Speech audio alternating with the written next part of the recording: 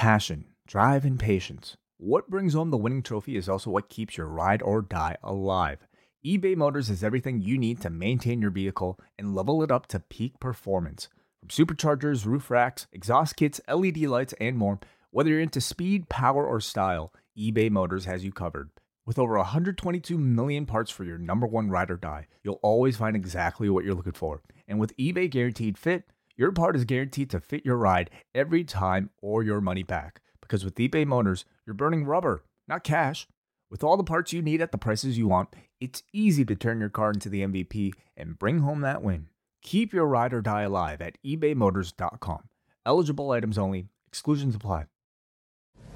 I am the greatest of all time. I am the alpha of this business. And I'm going to prove it. Because I'm challenging you, Kenny. What? Jericho versus Kenny. What? Alpha versus Omega. To see who is really the best. I want to meet you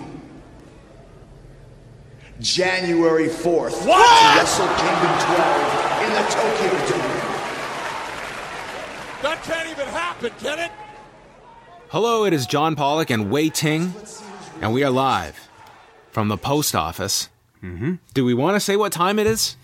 It is, yeah, why not? 3 a.m. on a Tuesday. We've just finished Rewind to Raw. We've posted it, uploaded it, tweeted it, downloaded it, Listen to it. level-ated it, done everything. And what else? What else is there left to do but to do another show? Yeah, Wei was all ready to kick me out when I reminded him, hey, we've got to record a second show. Cool. And Wei was like, of course we do. Nonsense. I'm actually quite looking forward to this. Okay. Yeah. Well, I had a coffee an hour ago, so I'm all set to go. Okay. This show, we're going to be taking a look at New Japan Pro Wrestling, who are presenting their biggest show of the year, early Thursday morning on New Japan World. It's Wrestle Kingdom 12, which I've got to say, Wei, one of the most anticipated shows for me in quite a while. I'm really stoked for this show that's coming up Thursday, and we're using this show as kind of a primer for some people that maybe they are not regular followers of New Japan. Maybe they're sampling this for the first time because if you have maybe just followed along but not taken the dive, got New Japan World, this is the show that I think is going to grab a lot of people for the first time. Well, it's a perfect opportunity for me to be a part of this show because I consider myself one of those people. New Japan is something that obviously doing the show with you and just being a wrestling fan in general over the past year, it's always kind of been talked about. It's in every discussion. But for whatever reason, I've never taken the full dive yet. So I want to take this opportunity, John, not only to sign up for New Japan World and try to figure that out, but to pester you, somebody who I consider an expert in all this stuff, to get me completely caught up with Wrestle Kingdom 12 and New Japan Pro Wrestling. Well, I'm excited for this because I'm handing you over the reins, so you just take over, and I'm just here along for the ride. All right. Are you ready? I can't wait. All right, so we're talking Wrestle Kingdom 12. Talk to me, John, about the concept of the year-end show for New Japan and having those take place in the Tokyo Dome. Well, it dates back with New Japan itself. I mean, the Tokyo Dome opened up in 1989, and since 92, they've been running January 4th, and that's been the day. It's a holiday in Japan. It's always January 4th. Yes. No matter if it's a Tuesday, Wednesday, or Thursday like it is. Yep. Always January the 4th, which is somewhat, it does affect your attendance because, I mean, much like anywhere in the world, I mean, running a Wednesday night versus a Friday or Saturday night is going to affect your casual audience, which this is the show that is going to draw that casual base more so than any other. So the Dome opened in 89, holds 64,000 people, and yeah, January 4th, it's synonymous now with the Tokyo Dome, even as New Japan was doing tremendous business, and up until 2005, I mean, for instance, that year, and that's when they were in the doldrums, they were running the Dome 3 times a year. And then since 2006, they've just they restricted it down to just the January 4th date, because there was even talk of dropping it altogether. We can't come anywhere close to filling this. It's a big building to run, to rent, and they've always kept the January 4th. And I think that that's been a wise move, that even as your business grows, I kind of like the fact that they run it once a year as opposed to trying to do multiple Dome shows. But they're still not in that position yet where they're going to sell 64,000 tickets. Quick shout out to Chris Charlton, who's actually working on a book. Yes, Eggshells. Yeah, about wrestling in the Tokyo Dome. I was interviewed for this book. Oh, you were? I was. Like the Facebook group, everybody. Okay, that's cool. So this is the 12th iteration of Wrestle Kingdom, and I think we can all view it as sort of their version of WrestleMania. Prior to this, what was sort of New Japan's, big show? Well, I mean, their year is structured around the January 4th Dome show is generally your big peak point of the year. And it's coupled with your kind of ancillary events. Obviously, the G1 Climax is, I guess for the WWE viewer, I would compare that to somewhat like an extended version of the Royal Rumble, because that produces your number one contender that goes to the Dome that they've introduced dating back to 2012, where the winner of the G1 would have the briefcase and they go to Wrestle Kingdom and get the IWGP title shot. So that would be their second biggest of the year. And then you have events like Invasion Attack and King of Pro Wrestling, which are kind of, those are your 4 big pillar events of the year. But the January 4th show is the big blockbuster show of the year. Very cool.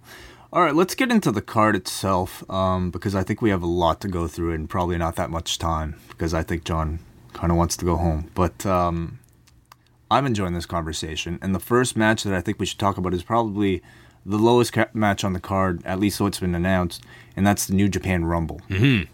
Tell me about the New Japan Rumble. Like, what, obviously it is a Royal Rumble type, but who typically features in the match? Yeah, it's kind of a throwaway match. I mean, this is much closer to the Andre the Giant Battle Royal than it is the Royal Rumble. It's a way to get lots of guys on the show, also incorporate the surprises. So they take some of the surprise elements of the Royal Rumble. It's done on the pre-show. It's usually not that great a match. It's just built around just a battle royal. Guys from the past cameos is kind of the strength of the show. Lots of comedy. Sometimes you'll get some legends in it. Last year they used it as Michael Elgin's return from his injury after his orbital bone was broken by Tetsuya Naito. So how long does the match usually go? It can be lengthy. Like, you're talking 30, 35 minutes for this match. Really? That's on the pre-show. So if you're watching this week, that'll be on at 2:30 a.m. Eastern time before the show proper at 3 o'clock. So, it can be a pretty long match with the intervals, and it's just a warm-up to see some stars, see some names. That's where a Liger is going to find himself on the show. That's where a Yuji Nagata is going to find himself, Manabu Nakanishi, and it just gets everybody on the card. The first actual match on the card is going to be taking place between Roppongi 3K, that's Sho and Yo, who are the IWGP Junior Heavyweight Tag Team Champions, taking on the Young Bucks, of course. So how I want to go through this is I kind of want to rely on you to tell me a bit about the participants involved. Obviously, I feel everybody who's watching this knows who the Young Bucks are, but who are Roppongi 3K, Sho and Yo? All right, so these are two of the young lions going back a few years to their class, where they were coming up with Jay White, with David Finlay. Full names are Yohei Komatsu and Sho Tanaka. And the young lions, for people who aren't aware, because I'm treating this like people have never seen New Japan before, are? So the system in New Japan is that they have their dojo, and when the dojo graduates are ready, they are brought in at the very bare bones entry level. Everything is simple. They're in black tights, black boots. They don't even have short hair, no knee pads, nothing spectacular in their matches. They're not going to be doing anything special. And it's as though they're constrained inside of a phone booth in terms of what they can do creatively. They're generic creative wrestlers. Yes, they are. But you slowly get to see what differentiates certain guys from the other. And to me, I love the concept. I love watching the new crop. It's like this uniformity of how you introduce these performers. And Tanaka and Komatsu are two solid talents who went on their excursion to Ring of Honor and as well CMLL as the Tempura Boys, which I didn't think was all that great a gimmick. I didn't think they got a whole lot out of the excursion. They were there for about a year and then returned when Roppongi Vice, which was Rocky Romero and Trent Beretta, they did their breakup, but it was very rare in pro wrestling where it was just they mutually agreed to go their separate ways. They felt they had reached their limit, and Beretta wanted to move to the heavyweight division. He got the blessing of Rocky Romero, who then recruited Roppongi 3K to manage in Show and Yo. And they've come back, and I found them to be entertaining part of the junior heavyweight tag division since coming back. They put the titles on them very quickly. Who did they beat? They beat the Bucks for the titles. So this, I'm drawing a blank. I believe it was the Bucks. You're pressing me at 3 in the morning. I'm really testing John. John has no notes for this. This is all off the top of the man's head. Well, they just won them, I want to say, at King of Pro Wrestling back in October. So, alrighty. They beat Funky Future. Oh, it was Ricochet and Ryusuke Taguchi. Yes, because that was Ricochet's departure after he left. And then the Bucks did the challenge at Power Struggle to set this up. So is there much storyline involved with this, or is it no, not a whole lot? And the junior heavyweight tag titles, like I say this off the top of my head because these titles bounce around a lot, as do the Never 6-man titles. I mean, they fly all over the place between the teams. This will probably be, I don't want to even say sleeper on the show because I think most people expect this will be good, but the Bucks in particular, within the junior heavyweight division in New Japan, throughout the past year, they've been working a lot of just like isolating body parts, working the back, and they've had some tremendous matches in 2017. Totally counter to the stereotype that everyone thrusts on the Bucks, which I think is an unfair one when you watch their whole body of work. I'm really looking forward to this match. Typically the junior heavyweights, it's a tough sell at times inside of a venue like the Dome, and I mean, you're looking at the lineup right now, Wei. You can see the lineup here that the only thing that could hurt them is what kind of time they get. But in the past, when the Bucks matches have typically got 15 minutes on the Dome. So if they get 15, this should be a really solid opener to the show after the pre-show. Do you have a prediction? I hope they kind of keep them on 3K. They just put it on them just a few months ago, and I don't think the Bucks necessarily need them, but again, these are titles that flip all over the place that a title change could certainly happen. The Bucks have won it so many times. I'd like to see 3K get a bit of a run with them. How big would you say the Bucks are in general in New Japan? How big of a part do they play? Because I know they're not on all the tours. No, I mean, they have their place, but they're certainly not cornerstones as they are in Ring of Honor, as they are on the North American scene when they do a PWG show and they are the main event. They're relegated to the junior heavyweight division. They have the association, of course, with the Elite and with the Bullet Club. So they're well known. They're protected. I mean, they're the key team in the junior heavyweight division, but it's not like you could ever put these guys. Well, you could put them in a semi-main, but they're not going to end up in that kind of a role. So they're much more supporting players in New Japan than they are in Ring of Honor, where they are main event players. Up next, we have a gauntlet match for the Never Openweight 6-man Tag Team Championship, and that is taking place between the Bullet Club, consisting of Bad Luck Fale, Tama Tonga, Tongaloa, who are the champions, taking on Chaos, Trent Beretta, Tomohiro Ishii, Toru Yano, taking on Michael Elgin and War Machine, taking on Suzuki-gun, taking on Taguchi Japan, which consists of Juice Robinson, Ryusuke Taguchi, and Togi Makabe. Tell me about this Never Openweight 6-man tag. Well, this will be your head spinning because this is one that will probably get 12 to 14 minutes, but you have to do eliminations throughout this whole time. So, I mean, you look at the talent here. Tomohiro Ishii is just going to be an afterthought on this show, unfortunately. Zack Sabre Jr., who had a phenomenal year, especially in the G1. Juice Robinson, who had a career year. You have your regulars like Michael Elgin, for instance. Like, there's some great talent in here. It's so stacked. Any single one of these guys could headline an indie show. Oh, at the very it's least. Yeah, I think it's really unfortunate, especially for Zack Sabre Jr. and Ishii, that they're stuck in a match. And Juice Robinson, too. Like, Taguchi, he had a great year as part of the team with Ricochet.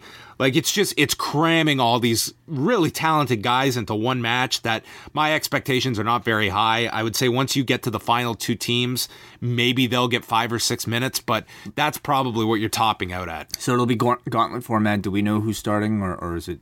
It's all random. Yeah, so it's like the coin flip deal. And in terms of who wins it, I mean, again, it could go anywhere. These 6-man tag titles are the hot potato belts in New Japan. So you could look at this and, I mean, when you figure in, I mean, if I could see a title change and the champions end up dropping them, I could see Robinson, Taguchi, and Makabe as a babyface unit winning them. Juice Robinson doesn't have a whole lot going on. Neither does Taguchi since Ricochet left. Is there much rhyme or reason to a lot of these stables? Like a Chaos and a Taguchi Japan and a Suzuki-gun? Like, are there any like character traits that really link these people together? Or is it just like, hey, I want to partner up with you. Let's call ourselves a name. Yeah, it's more so just that. I mean, there aren't necessarily specific traits. It's just kind of the identity. It's like everyone has a group. Are there certain are they at least babyface or heel? Oh yeah, definitely. I mean, Chaos. Taguchi Japan is a very overact where they come out and it's almost like a spoof on an Olympic team doing their opening ceremonies as they come out. It's very much tongue in cheek, but it works. Tanahashi's in that, right? Tanahashi is linked to them as well. I mean, Taguchi Japan is not like a full-fledged group. It's more like a loose affiliation, but it's got its various members. And then you have Chaos. Yeah, Chaos, of course, that's Kazuchika Okada's group, and then Suzuki-gun, which returned to New Japan 1 year ago, and then, of course, the Bullet Club rounds things out. Gotcha. All right, up next on the card is a singles match between Cody with Brandy Rhodes taking on Kota Ibushi, and this was to be for the ROH Championship. Yeah, up until Dalton Castle won the title at Final Battle.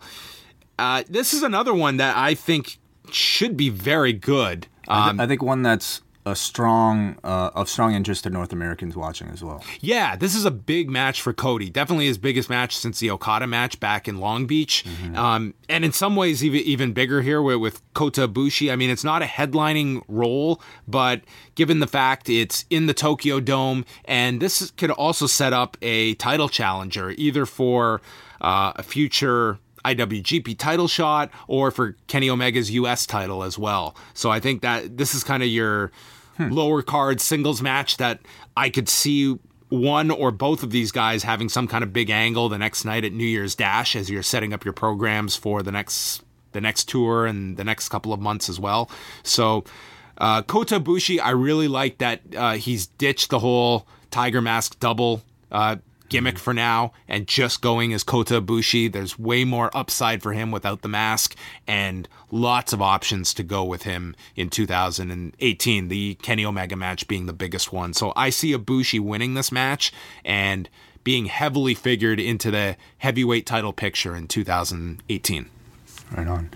Up next we have for the Tag Team Championships the Killer Elite Squad, consisting of Davey Boy Smith Jr. and Lance Archer, who are the champions, taking on LIJ with Evil and Sonata. And yes, go ahead. Yeah, so every December you have the World Tag League tournament, and the winners go on to get a title opportunity against the champions at Wrestle Kingdom. So Evil and Sonata won the tournament.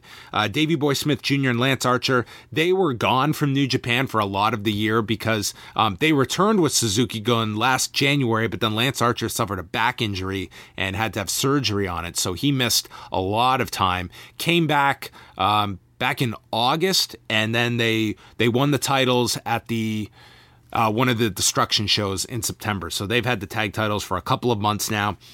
I mean, on paper, this is one that could be surprisingly good, or it might be a forgettable tag match. It's just how the two styles mesh, and also the time they get. Evil's had some great outings in 2017. I think he he had a great performance against Okada in the G1, and then that led to a title match in October at King of Pro Wrestling, which was a fine match. I think Evil is still not at that top tier level, but against Okada in the G1, that was the one time he felt like that to me. Sonata is very good mechanically, but he hasn't been able to break out with his personality, and thus far he's been here as a part of LIJ for more than a year and a half, and he still hasn't found himself. So very good worker, but hasn't been able to get to that second gear. So that's what's held him back.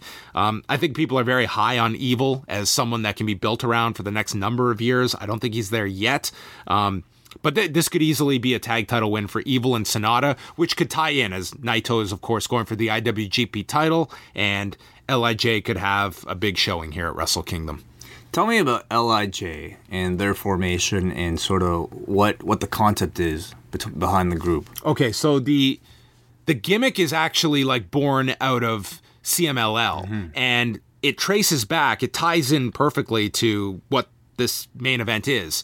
So in 2013, Tetsuya Naito, he returned after major knee surgery the prior year, and he came back, won the G1, introduced a new finisher, and he was going to be the big Destino. It was actually the Gloria at that time that he introduced, which he's since added the Destino as well. So he wins the G1 and is positioned as the big babyface going towards the title. But it was Naito being rammed down people's throat, and there was a backlash to him. So they did a fan vote for Wrestle Kingdom in 2014, and it was between Okada and Naito for the IWGP title, and then Nakamura defending the IC title against Tanahashi, and they went with the IC title to be the fan-voted main event. So the story from there is that Naito never forgave the audience that they didn't vote for him to be in his big main event after winning the G1 and going for the top title. And that was the character alteration, where it was no longer appealing to the fans. And this coincided with him going to CMLL, being indoctrinated with LIJ, and bringing that character back to Japan. And you really saw it in full force in 2016, going back to 2015, where it was very much, I hate when people always compare it to Steve Austin, but it was very much a anti-authority character that didn't appeal to the fans, and in doing so, totally appealed to the fans as a result. And the audience has embraced him. There's cities where it's complete pro-Naito crowds, but also does get anti-Naito crowds too. We'll save the Naito talk for the main event, because we'll get a bit more into that. But for people who want to kind of hear a bit more about kind of his rise, I have to recommend the Showbuckle video that you can look up on YouTube, called the Rise and Fall of the Fall and Rise of Tetsuya Naito. And Showbuckle is has been an Showbuckle and Real Neat Puro are two YouTube channels that make these fantastic little 10-minute documentaries about New Japan, and they're excellent for people looking to get caught up right away. So, quick shout out to those people. Anything else to say about that match? Just about Evil, for those that are, I mean, this is a Takaki Watanabe, and he also did an excursion going to Ring of Honor, and then was brought back just over a year ago as the Evil character. What is that character? Evil. That's it. He's evil. As W.H. Park said, how can you ever turn this guy babyface? Yeah. It's evil. Yeah, you turn him good. Yeah. He's good. It's total... It looks awfully campy when you It's very campy in how it's presented, but... I mean, you were at a show where he comes out in the full garb. He's got the sickle, and I mean, it's very over the top, but it seems like people do take to it. I mean, it's a character that a lot of people are high on. Did they start off as heels? Yeah, like Naito this year. They were brought in, and I mean, at this point, it's like the audience has really gotten, especially behind Evil. I think coming out of the G1, he came out with really positive. At what point did the turn actually happen? I mean, it's not like necessarily an official turn. It's more just as though like there's just cities that have, like LIJ hasn't really adjusted much in how they do. I mean, you had Naito when he was running with the IC title and just disrespecting the title, and he would spit at his opponents. I mean, he really hasn't let up on that. I mean, he's just this asshole that some people it's endearing, and others he's a heel to. Okay. All right, up next we have Minoru Suzuki, who is the never openweight champion, taking on Hiroki Goto. And this is a match where the loser has to cut their hair. And it's also a no seconds death match. No seconds, meaning nobody ringside. Yeah, so what they're promising here is that you won't get any interference, which has been a staple throughout the year for Minoru Suzuki matches through the help of Suzuki Gun. Okay. Hair cutting. Hair cutting in Japanese culture in general is seen as a big deal. Yes, it's shameful It's for an another act of contrition. Yes, for another person to cut your hair. So, I mean, Hiroki Goto has had very little going on for him throughout the year. So, it seems like every year come the Tokyo Dome, he gets almost like his Dolph Ziggler push, and then it kind of fades into the background throughout the year. His big storyline throughout his tenure has just been his inability to win the big one and losing all his IWGP title matches. His last one to Okada, he ended up being brought in by Okada and he joined Chaos. And this is where he introduced the GTR as a new finish for him as well. The GTR is, it's kind of like a cutter into like a neck breaker over the knee that he's introduced and has been using for over a year. So for this one, I mean, he had to convince Minoru Suzuki to put the title up on the line, and he offered his hair. And this prompted Suzuki to accept the challenge, and both have put up their hair. Which to Suzuki, I mean, it's still Not much of a loss. It's not much, but he is kind of. I mean, you do think of his hair. It's embarrassing. Yes. To have your hair cut. Imagine him being like bald, completely bald. Yeah. Tell me about the Never Openweight Championship. So the Never Openweight Championship, this was designed to be a championship for like their up and coming talent. It was supposed to be for What is Never? Never was the name of like an offshoot to New Japan, and it was supposed to be their like NXT? like their developmental. Yeah.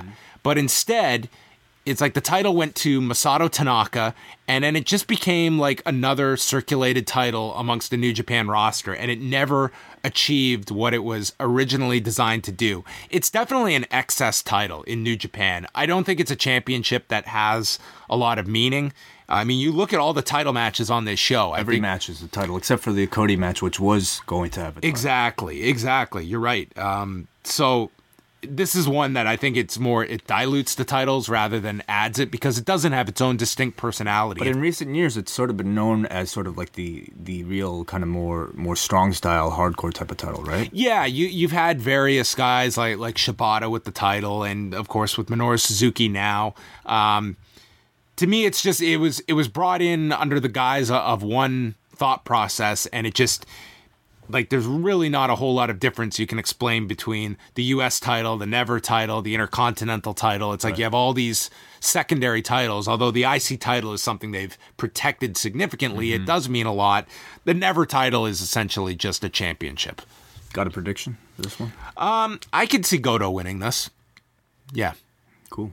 All right, up next, the IWGP Junior Heavyweight Championship, and that is taking place between Marty Scurll, the champion, taking on Hiromu Takahashi, Kushida, and Will Ospreay. This is another match I think really a lot of North Americans are probably interested in. Yeah, I'm curious to see how this works. It's a fatal four-way. It's the first time they've done... it's not a fatal four-way. It's a four-way elimination match.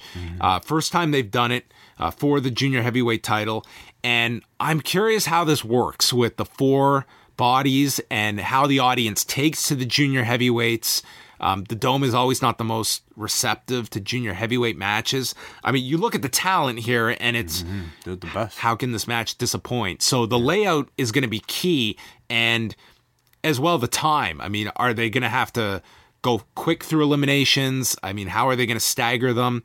And then in terms of who comes out of this with the title, I mean, throughout all of the angles and challenges, it's been Hiromu Takahashi that's kind of been the joke at the end of them and getting laid out. And Tell me about Hiromu Takahashi, because he kind of came back this year, didn't he? yeah, he came back just over a year ago. So he came back with a great He went on an excursion and then came back. Yeah, he was the former Kamatachi and had an unbelievable series of matches with Dragon Lee in CMLL, and then they brought the feud over to New Japan as well for a series of matches as well. So that was his dance partner that got a lot of attention. And then when he was brought back, he was rechristened Hiromu Takahashi as the Time Bomb. And how would you describe his character? They kind of present him as this loose cannon that, of course, he's got Daryl, the stuffed animal that has kind of taken on a life of its own. So he's kind of this wild character. I guess there's some Brian Pillman in it in terms of how they've presented him. Kind of flamboyant. Yeah, like tremendous high flyer, great wrestler, and kind of this erratic personality. Full of charisma. Tons of charisma. So that would probably be my pick. I mean, Kushida's had so many runs now with the junior heavyweight title. With Will Ospreay, he's someone that they did this long chase with him about he had never gotten a championship in New Japan. Then he finally did win the junior heavyweight title and then dropped it almost immediately to Marty Scurll. And those two have kind of dovetailed one another in their careers, where Will Ospreay would get somewhere, then Marty Scurll would follow him, and has always had Will Ospreay's number. So they have that history as well. But I kind of see Hiromu Takahashi winning the title here. Excellent. Up next, a singles match for the IWGP Intercontinental Championship, and that is taking place between Hiroshi Tanahashi, who is the champion, taking on Jay White. First of all, tell me the circumstances that led to Tanahashi becoming the Intercontinental Champion for this match. Because, like you said, it was held by Naito for the beginning of the year, and at what point did Tanahashi win it? Yeah, they had a series of matches throughout the year. They actually had their own trilogy this year. They had a match at Wrestle Kingdom, they had a match at Dominion, and they had a match at the A Block final for the G1. And this was a storyline where Naito was destroying the belt, literally. Yes, and Tanahashi was there to essentially rescue the title, and even made some references to Shinsuke Nakamura, who is synonymous with that Intercontinental title. And also, I mean, what's so interesting about it is that part of what you discussed about Naito formerly, when he was competing for the IWGP Championship with Okada, he was supposed to main event Wrestle Kingdom, but he lost that spot to the IC title match. Yes. With Tanahashi and Nakamura. Yeah. So you almost have that feud where Naito is so resentful of the IC championship, and here's a guy who fought so hard for this championship to main event with it at the Tokyo Dome, taking it back and saving it, basically. Yeah.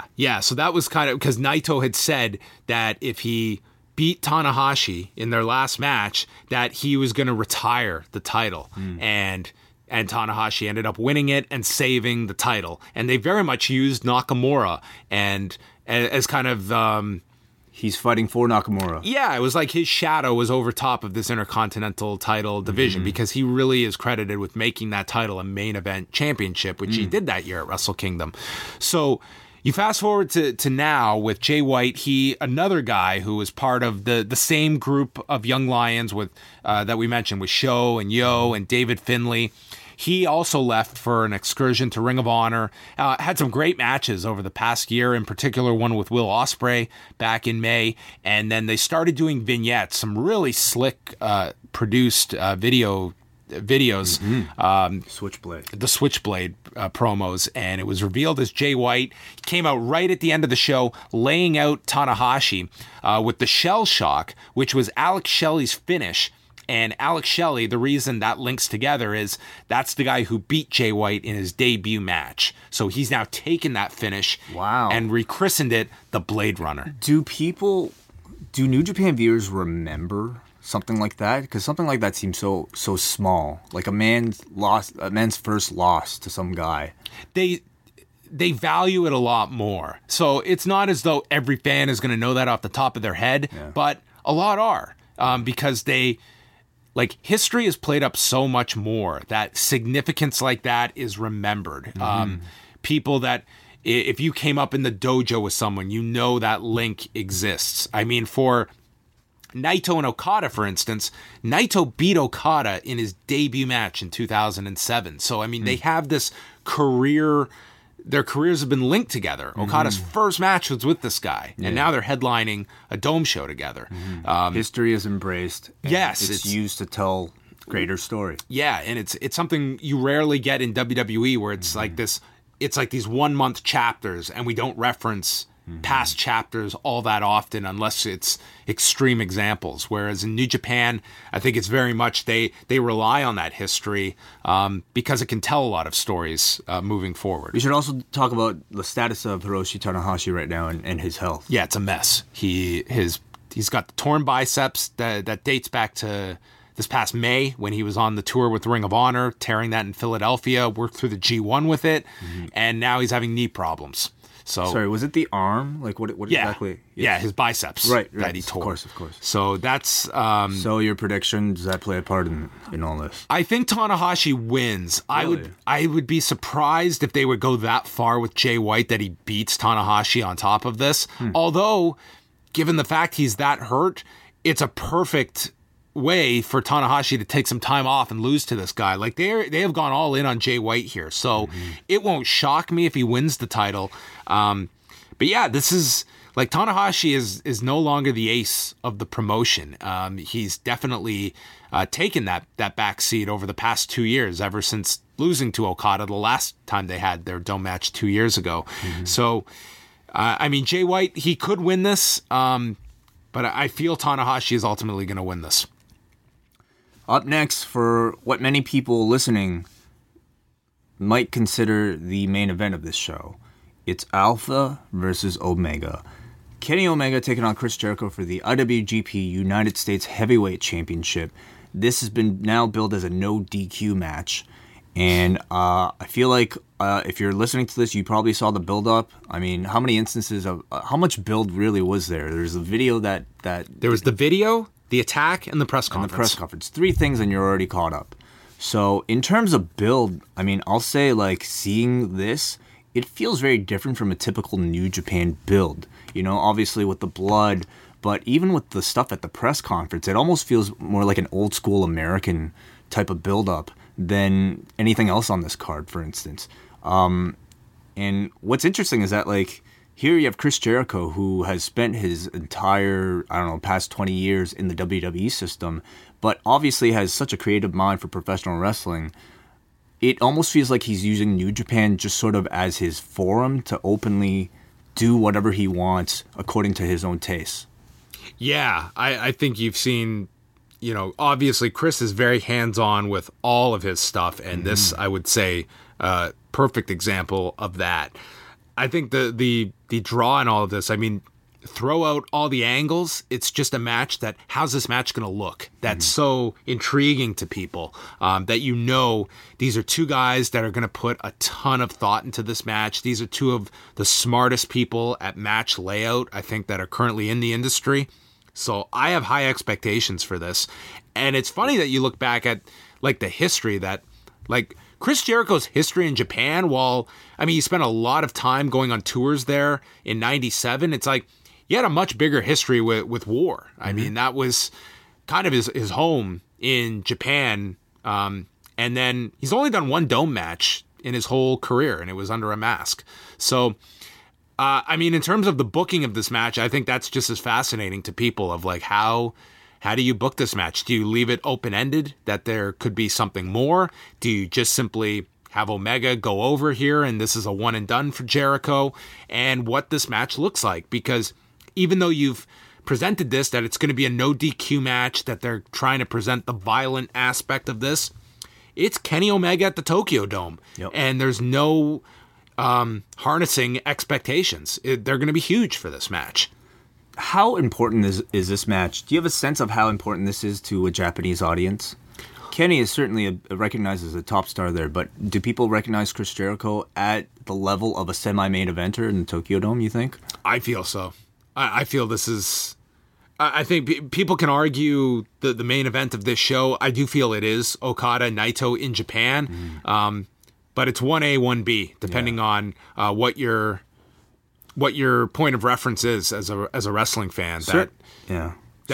Some people might think this is bigger than the other match, but there's others that I guarantee you they're tuning in for this one. I mean, that's certainly what's so interesting about this show is that they happen to have a match that I think is a legitimate main event for people in North America who have never even seen New Japan before. You have somebody in Chris Jericho who's an active WWE star taking on a guy that, I mean, you know, to a number of people is the number one wrestler of the year in Kenny Omega.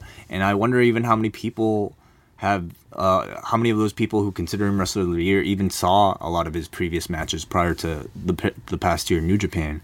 Do you think this goes second from the top? Yes. Yeah. As opposed to what? Just where you put it on that second half of the show. I mean, this is going to be like a 5.5 hour show. Yeah. It's going to be really long. I would definitely assume that this doesn't main event. No, I'm not saying that. It was just you put Did they typically, first of all, is there an intermission on the show? Yeah, there will be an intermission. And do they typically put semi-main events before the intermission? No. This will go on the second half. Yeah. It's just a question of, you know, I think it does go second from the top. I mean, you could always put Tanahashi, Jay White second from the top, but I think it'll probably be the two big ones back to back. Who do you expect to win, and do you expect Chris Jericho to stick around? I think Omega wins, but that's totally contingent on them not having an extended deal with Jericho. My assumption is that Omega wins, and Jericho appears at New Year's Dash the next day. Listen, I can't imagine they expected this to get over. Even the most optimistic that Jericho and Omega might have been, I think this had to have exceeded their expectations. Because you just don't know. Like, is this angle going to click with people? Certainly there's going to be an interest level. This much interest and seeing it actualized, the real tickets that are being sold, people that are flying to this event. I mean, they've sold over 30,000 tickets to this show. And these two deserve as much credit as Naito and Okada. Attracting a lot of buzz internationally, which I wonder if they would have been able to achieve with anybody else on this card for Kenny Omega. So it's a no-brainer that New Japan is incentivized to offer Chris another match. I think there's a limitation. Like if New Japan wanted Jericho to be part of their next Long Beach show in March or a U.S. show, I think he'd probably draw the line at that. Right. That said, I look at everything Chris Jericho is doing in his career, and I don't like WWE is, yes, this guy's home, but I feel this guy is everything he's doing. It's stuff on his own and being out and doing different things at this stage of his career. Cause he probably knows that this isn't going to go on forever. He's 47, if I'm not mistaken. Really? Yeah. God damn. 45. I could be off. Maybe 47. You're right. 47. That's incredible. So semi-main eventing the Tokyo Dome at 47. Yeah. Like he's probably I think he's at a stage in his life where it's like he's probably says, I want to do this, this, and this. And I mean, going back for a WWE run at this point. Winning the title at this point means nothing to him. You know, winning the Rumble, winning even the title means nothing for him. But well, and throw out the Kevin Owens thing. But it's like he's came back for that Bray Wyatt feud that was, you know, okay. Yeah.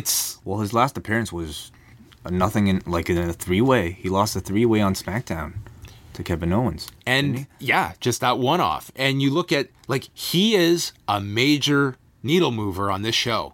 And if he were to come back to WWE, he's not going to be in that position to be one of the key needle movers. He's not coming in and doing a program with Reigns, with Lesnar. He's going to be in the Chris Jericho spot, which is an important one, but it's not the important one. And in New Japan, he's a major contributor to this, to what's going to be New Japan's biggest show of the year. So that would incentivize, to me, Jericho to do something in the future. So I'm kind of bullish on Jericho at least doing a second match with New Japan this year. Do you think whether or not he does has any impact on whether or not he'll get on WrestleMania or even the Rumble? I'd say there's virtually zero chance he does either this year. I mean, we know he's got that concert booked the day of WrestleMania. I don't think there's any way he's in the Rumble this year. Our main event, Kazuchika Okada, the IWGP Heavyweight Champion, taking on Tetsuya Naito. We kind of talked a lot about Naito's run up until this point, winning the G1, of course, to earn this title shot. Tell me about Okada's 2017. The greatest year I've ever seen of any wrestler that I've ever watched. I think this has been the best year for any wrestler. Okada's title defenses this year were just unbelievable when you go through the entire Rolodex of title defenses all year long. He is now the longest reigning IWGP Heavyweight Champion? He's the longest reigning champion for one singular reign. He surpassed Shinya Hashimoto's number. And then this week, he surpassed the total amount of days. So this can be spread out over multiple reigns. He's on his 4th title reign. So he's beaten Tanahashi's total number of days as champion. And he's had the title since June of 2016, where he beat Naito. Naito had a 2-month run with the title, which as we look at now, it's a title reign I thought was puzzling at the time when they had him drop it back. And I still think it's puzzling that they put the title on him for 2 months and then took it off of him. And here we are back. I think this match is already big. I don't think it's a make or break, but I think it would have been that much more special if this was Naito's first title win, which I feel this should be the title change. I mean, you're capping off an unbelievable year. And you're capping off a story with Naito, too, about how he was neglected for that Wrestle Kingdom main event against Okada in that first match. And to come back, get the favor of the audience this time, and to win the belt. Yeah. He's already a main event guy. And this is just the cherry on top and christening him that member of that elite group. I'll tell you, when I was in Japan, I've said it a number of times, like I mean, going to a New Japan show as a Westerner, you expect there to be a lot of Bullet Club merchandise, but no, it was LIJ merchandise that far outsold. I mean, maybe not far outsold, but definitely outsold the Bullet Club merchandise. And I'm talking not just adults, I'm talking kids. Like, I don't know how often this happens, but like there are kids dressed up as Naito with that briefcase. And that's amazing. And they greet him. Spitting at people? They don't really do that. But, like, Naito at this point kind of feels like that, I don't know, babyface who, like, is nice to children. Do you know the origin of his eye thing? Yeah. That Naito does? CMLL. Why don't you explain it? So, apparently in CMLL, when he first debuted, being a Japanese person, he was mocked by the crowd for the size of his eyes. And to, I guess, mock the crowd back, he would do that eye, like, you know, the eye movement, and he's since adopted it for himself. Yeah, I found it so interesting that he seemed to have taken so much of his identity currently from that run in CMLL. Oh, it was, I mean, you can go back to Nakamura, that he became Nakamura that you know through Japan, through Mexico. And I feel like it's fascinating because, like, CMLL is still sort of, it doesn't get that much coverage, you know, certainly not here. I wonder if it gets that much coverage in Japan. Yep. So that's almost like a perfect testing ground for a lot of your new gimmicks. Yeah, I mean, and CMLL is solid, like a really solid promotion. It's an entire scene I want to dedicate more time to now that I have that opportunity. Before we close off, I also want to bring up Okada's new submission that he introduced. Yeah, he's introduced this new submission. It's pretty much like a Cobra Clutch. Yeah. And kind of the stories they've done over the past couple of weeks were the first one being Naito going for the Destino and Okada being able to counter it with this Cobra Clutch submission and essentially negating the Destino. And then on the final Korakuen Hall show, Naito was able to circumvent the Cobra Clutch to still hit the Destino. So the story going in is whether or not Okada can block the finish, and that to me kind of opens the door that Naito could introduce a new move to throw off Okada. Does that happen a lot? Like, yes. Listen, at a WrestleMania, you would never see somebody debut a brand new move. You're always conditioned to tell your audience, hey, this is my move, watch out for this move. You would never end a match with a brand new move, but in Japan, that happens. Like, I don't have the stats off the top of my head. A lot of times you'll see guys come back from an excursion with a new move. They did that with Tenzan going to Calgary, and he came back with the Anaconda Vice. And guys as well going into the G1 sometimes also have a new finish. And it refreshes guys. Yes, and they use this tremendously in New Japan and other promotions as well, not just exclusive to New Japan. It's like, I've been off in my dungeon working on this brand new secret weapon, and now I'm going to reintroduce it, and I'm going to beat a bunch of people with it. Well, think about how much of the big WWE pattern match goes with near falls, that it would behoove a lot of these guys to have several finishes that can be believable near falls. It's just beneficial that guys have a submission, that guys have two Reigns has his Superman punch, and he also has his spear, and it gives you more tools. I love the idea of like creating something new that nobody has figured out yet that you can win a bunch of matches with, because it's realistic. Like in jiu-jitsu, that happens all the time. Where like a new technique is created and suddenly everybody is using that technique and nobody has figured out how to beat it. Like for a long time, there's this thing called the Baron Bolo that was like beating everybody. And slowly but surely, everybody trained the shit out of it so that every school was able to figure out a counter for it. And then now it's something new. Now it's like footlocks. That's sort of the new thing.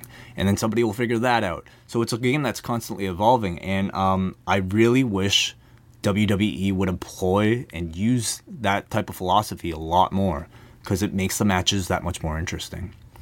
But we should also mention like the Cobra Clutch is perfect for Okada because it leads right into the Rainmaker. Yes. Yeah. What do you think is the outcome here? I think Naito has to win. In my opinion, he doesn't have to, but I think he has time. I think he has to. I don't think you have. You do have a challenge ready in that Omega did beat Okada in their last outing in the G1, but that match, I think you have lots of time to get to. I think people need a year before they get the next Okada Omega match. Let's say Naito wins. Who's next for him? And I guess what's next for New Japan in 2018? Like, what do you see the big programs be? I could see coming out of this, I almost hope they don't go right back to the rematch with Okada immediately at New Beginning, although they could. If Ibushi wins, you could have Ibushi go for the title against Naito and fail.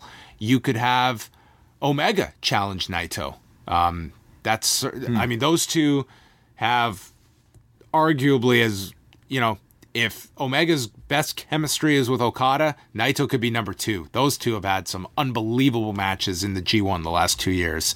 So I don't think there's any shortage of immediate challengers. And I think you'll probably have a great idea. Like New Year's Dash the next night. Yes, that's sort of the Raw right after. They'll set up all the angles for New Beginning, and you will know where all the key guys are going to be matched with. And that show to me is like it's a necessary watch after the Tokyo Dome. It's become one of my favorite shows of the year. Cool. Awesome. Okay, let's get to the questions from the forum.postwrestling.com. We opened it up to the Post Cafe members to ask John Pollock some of these questions. So we first go to Alan, who says, I'm very much behind on my New Japan viewing. So my question is, where does this card, in terms of building overall expectations, rank in comparison to previous Wrestle Kingdom shows? Oh, boy. I think this was, like, right up. Like, since this boom, if you want to trace it back to the mid-2012 to 2013, I think this is right near the top of Wrestle Kingdom matches. I mean, I think the added element of Chris Jericho has just taken it to a bigger level because it's grabbed the attention of the world. Yeah. So I think this is one that you have to go back to, I would say, the early 2000s in terms of a January 4th show that is at this level of interest. There's been individual matches on ones since that maybe are just as high, but as a collective show and the response from the ticket sale, I believe it's at least 2002. This is the most tickets they've sold to the Tokyo Dome. We got an MJ from NJ who asks, in America, booking can often parallel merch sales. I keep thinking it would be so hard to tell the right story with the Bullet Club because of this. Whether it's the OGs splitting from the Elite or Cody and Omega having a real program. How important is merch compared to booking in Japan? And does U.S. merch impact their decision the way local merch will be? Yeah, well, the way the merchandise is kind of worked out is like that. All the Bullet Club stuff you see, I mean, New Japan gets all of that. That's why. So the Bucks don't get any. They don't get any. They get their own shirt though. Yes, yeah. Their own stuff, and the Elite stuff. I mean, that's kind of why they've started the Elite, is that they get all of that. Yeah. So. But as far as like the Hot Topics, I mean, New Japan gets a cut of all the Bullet Club shirts. I think. I don't know how the Hot Topic deal has been worked out with guys. Wrestling Tees is involved with that. So then they're getting a healthy amount of all of that. Yeah. But yeah, so I guess his question is, do you want to like break up the Bullet Club when you're affecting such a big merchandise mover? For that reason, I don't think you'll see the Bullet Club disappear. I mean, that was always the argument too with the NWO, is that, you know, just have the big culmination of WCW winning, but it was like, yeah, you're killing off a massive merchandise seller at the time, and it necessitated keeping the NWO going. I think the Bullet Club will continue much in the same way, that you will probably see the internal feuding, and maybe this is a good year to do it. Omega has a lot of opponents at the... This one thing we didn't talk about is that after the Chris Jericho attack, it's like, to me, that was Kenny Omega's 100% babyface now. This is a guy that speaks fluent Japanese. This guy can be a top babyface in New Japan, which no foreigner can touch Kenny Omega's potential as a babyface that can be right alongside Naito and Okada. So what do you think that means for the rest of the Bullet Club? I think that this is the year that Kenny Omega should probably break away, and that you can still keep that group solid. And Cody can assume the position. I think Cody can probably take a much bigger role in New Japan, especially with the ROH title off of him for the interim. It allows more booking options for him, You break the Bucks off too? I like Kenny on his own. I don't think Kenny needs to be with the Bucks. So I think this should be a big year for Omega, where he doesn't necessarily have to be within that group. And you can still keep the group going and maybe find someone else to lead, like a Cody. Let's go to Martin, who asks, are the only shows that matter the pay-per-views in New Japan? Are there weekly New Japan shows that are required viewing? They do have television, but it's largely consisting of, you know, highlights. Tags. Yeah, highlights of, you know, past shows. And so if I wanted to follow New Japan, do I have to watch a lot of that? You can get by watching the big shows. You know, the Korakuen Hall events. I mean, they're very good about getting a lot of Korakuen Hall events up on New Japan World that you can follow and get the key stuff all together. But it's not something that you have to necessarily dedicate weekly viewing to. We go to the Genius, who wants to know, do you guys think an American territory of New Japan is possible? I think it's a permanent territory, I suppose, that's running. I think it'd be very difficult. I think it's certainly possible. Is it viable? It just waters down your... Well, you're dedicating so many resources and so many performers to running regular shows over here. And how does that affect your Ring of Honor deal? I mean, that's a big relationship that they have only tried to strengthen. And maybe you then have to draw that line in the sand at a certain point. If you're dedicating resources to running the U.S., maybe it doesn't make sense any longer to be with ROH, even though you're on syndicated television with ROH. There's a great presence that New Japan gets out of that. A lot of people focus on what ROH gets out of that. New Japan does benefit too, as well, from that. We go to Christian, who wants to know, how much longer do you see Tanahashi going? I mean, realistically, I think he's 40 now. I think it's going to be a while. I don't think he's slowing. He is slowing down, but I think it's going to be a hard out for this guy, as you've seen with others that have. Look at Hiroshi Tenzan, who's still going at his age, and he's a physical wreck. I think Tanahashi's going to follow in that same category as someone that, even though their body is slowing down significantly, they're still going to continue. Jalen wants to know, what do you guys think Shibata would have been doing at this year's show? Oh, that's a good question. God, after watching that match with Okada, that was the sad part, is that you watch that and it was like, this guy is ready. It's so hard to get to that level of being a main eventer in the New Japan heavyweight mix. And after that show, he felt like he was right there, right alongside. He to me was at the same level of Naito at the time of that match ending. Like he was ready to be in that same conversation. So I would have seen him. It's hard to say. Like, you could have paired him and Kenny Omega. That's a fresh match. This is all, throwing out the Chris Jericho stuff. There's the argument that he could have been, after the momentum from that Okada match, if you take out that headbutt and he's coming off, remember that show sold out. That's a big statement that he helped sell out that particular event. Chris Charlton also told me a funny story about how sometimes, like, so we were in the we were in the lobby of Korakuen, and there were these people interviewing like women that were attending the show, and he told me that once there was a morning show that was interviewing all the female fans of New Japan, and they were asking them questions, hoping that they would bring up, I think it was Okada, hoping that everybody, all the female fans would bring up Okada as their favorite wrestler because they were going to have Okada on. Instead, everybody was saying Shibata was their favorite wrestler. Yeah. I've heard that story. But, you know, the G1, Shibata could have won the G1. And then he's facing Okada in a rematch. Now, I don't know if the timing of that would have worked. My gut is that they still would have gone with Naito to win the G1, and that stuff is mapped out so far in advance. But Shibata would have been probably in a major match here.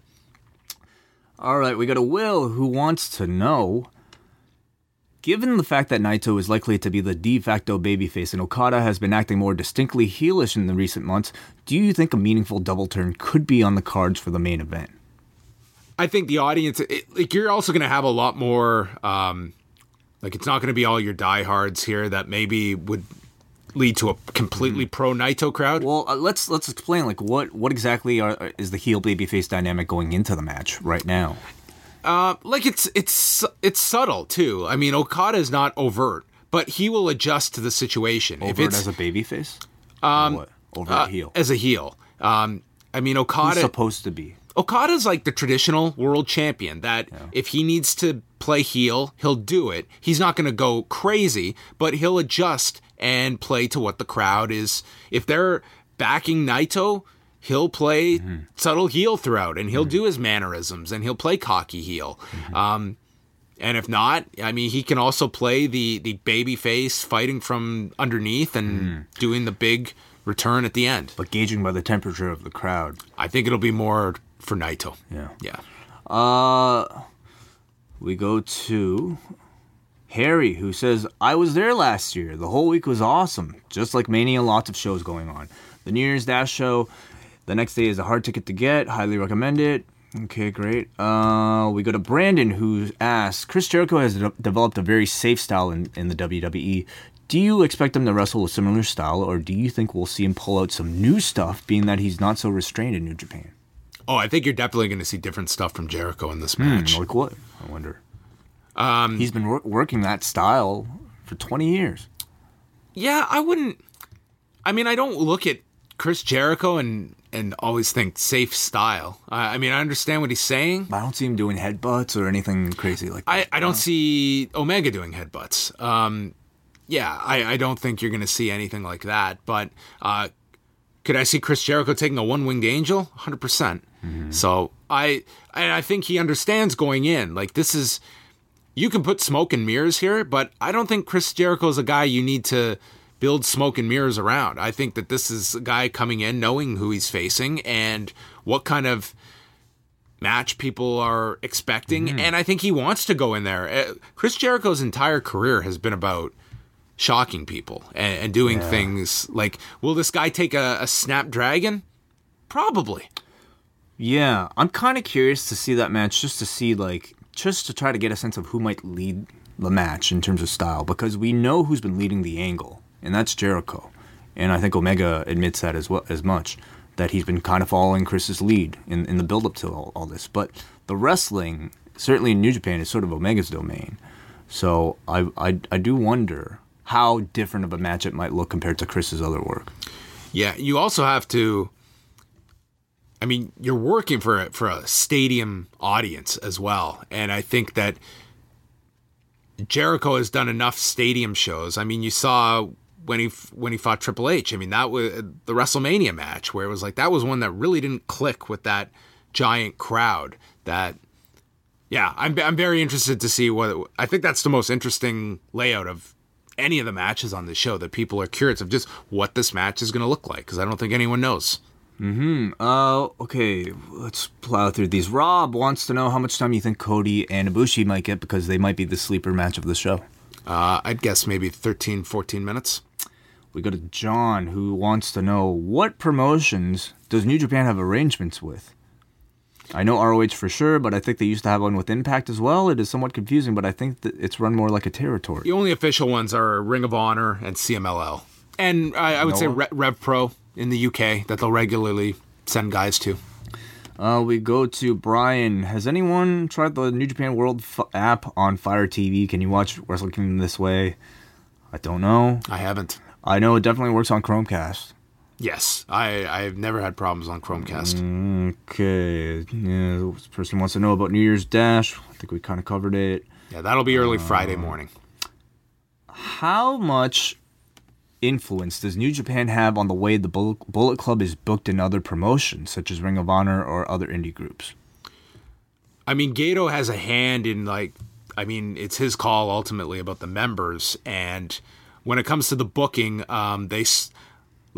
Hangman Page, for instance, I mean, that was something that New Japan wanted him, and he was in the group, and I mean, Gato's not booking everything. He's not booking all the ROH TV, but I mean, the guys as well kind of know the direction that they're going as well. So it's more so there is some liberties, of course. Gotcha.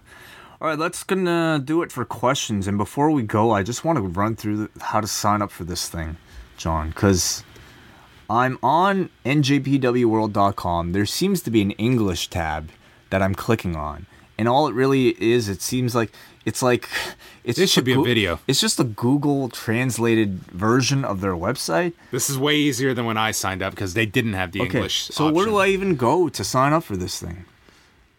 Well, I haven't done this ever, so let's go. What's New Japan World? You're logged in. Am I? It says log out. Oh, maybe I already signed up for this. Okay, let me try this. Okay, got it. Try and play a video. No, it's fine. I definitely didn't pay for anything. Oh, sign up. Okay. So yeah, go to New Japan, njpwworld.com, click the sign up button, and then you type in your email. This is Thrilling Radio. Okay, it says I'm already registered and I'm going to log in. Did you do this? I did a test before. Oh. So I'm guessing it already did this. But I didn't pay for anything. They didn't ask you for a credit card? No. Huh. Let me see if I can play a video. Yeah, try that. Here we go.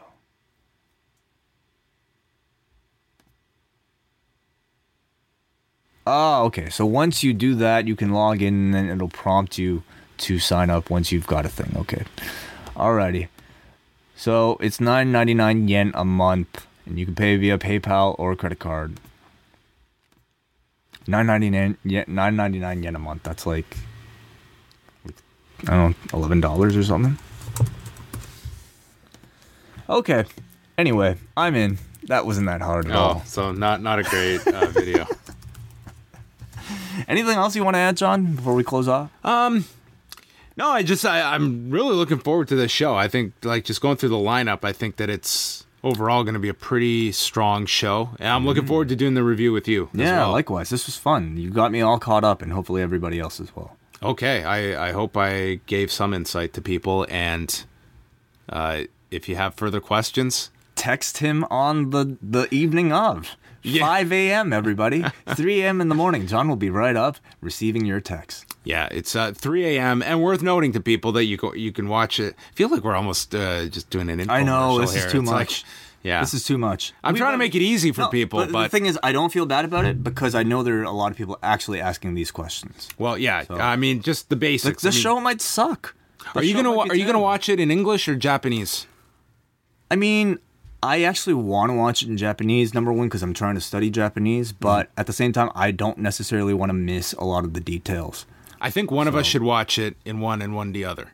Okay. I'll do either. I'll do Japanese then. Okay. I won't know what they're talking about, but I will try to give you a sense, I suppose. Okay. What do you prefer? What would you prefer to watch? I could watch either. Okay. Maybe you'll switch halfway, okay? We'll switch at intermission. Okay. We can do that. Let's do that. All right. Alrighty. Thanks for joining us, everybody. Yeah, so we'll be back late Thursday night, sometime Thursday. Sometime Thursday, depending on how dead John is after being up for so long. It's 4 a.m. right now, and I've got to drive home, so I don't know how it'll be by Tuesday. But Okay, sometime Thursday, we'll have our review up for the Post Wrestling Cafe RSS feed. yes, you can go sign up if you're not already at patreon.com/postwrestling. Sign up. All members of the Post Wrestling Cafe will receive this bonus show in your custom RSS feed. So we will be chatting with you all, running through Wrestle Kingdom 12 later this week. If we can manage it, we'll try and get Braden on the phone for a couple of minutes because he will be attending this live. So if we can coordinate that with the time zones, we'll get him on for a live perspective as well. Cool. Goodbye.